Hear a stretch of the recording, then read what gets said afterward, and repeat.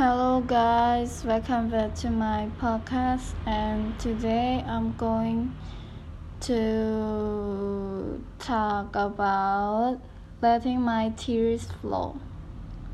Okay, let's start. Today I practice letting my tears flow.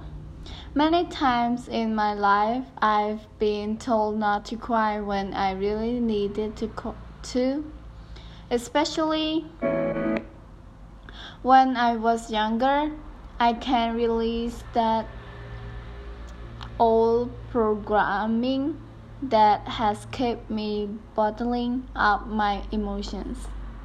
Letting my tears flow means learning to let myself feel my emotions fully and completely. In fact, allowing myself to cry is one of my self-regulation tools. I know that when I let my tears flow, they will stop. Research has shown that shedding tears release oxytocin and endorphins, which are known as the good chemical that help improve my mood.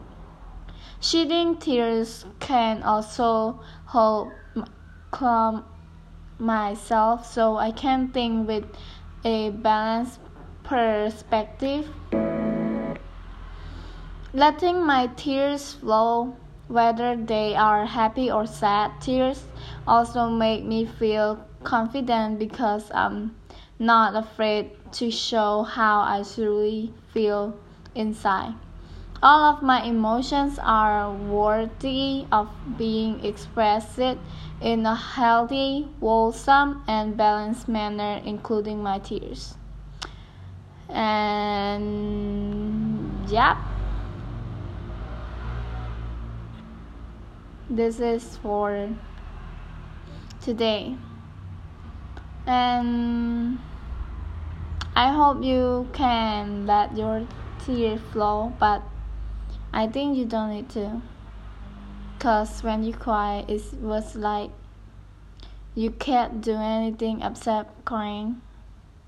Like me, every time my parents they talk to me loudly, so I would cry. I was like, I'm a child, why should I cry? But I'm still. And yeah, and I hope you enjoy this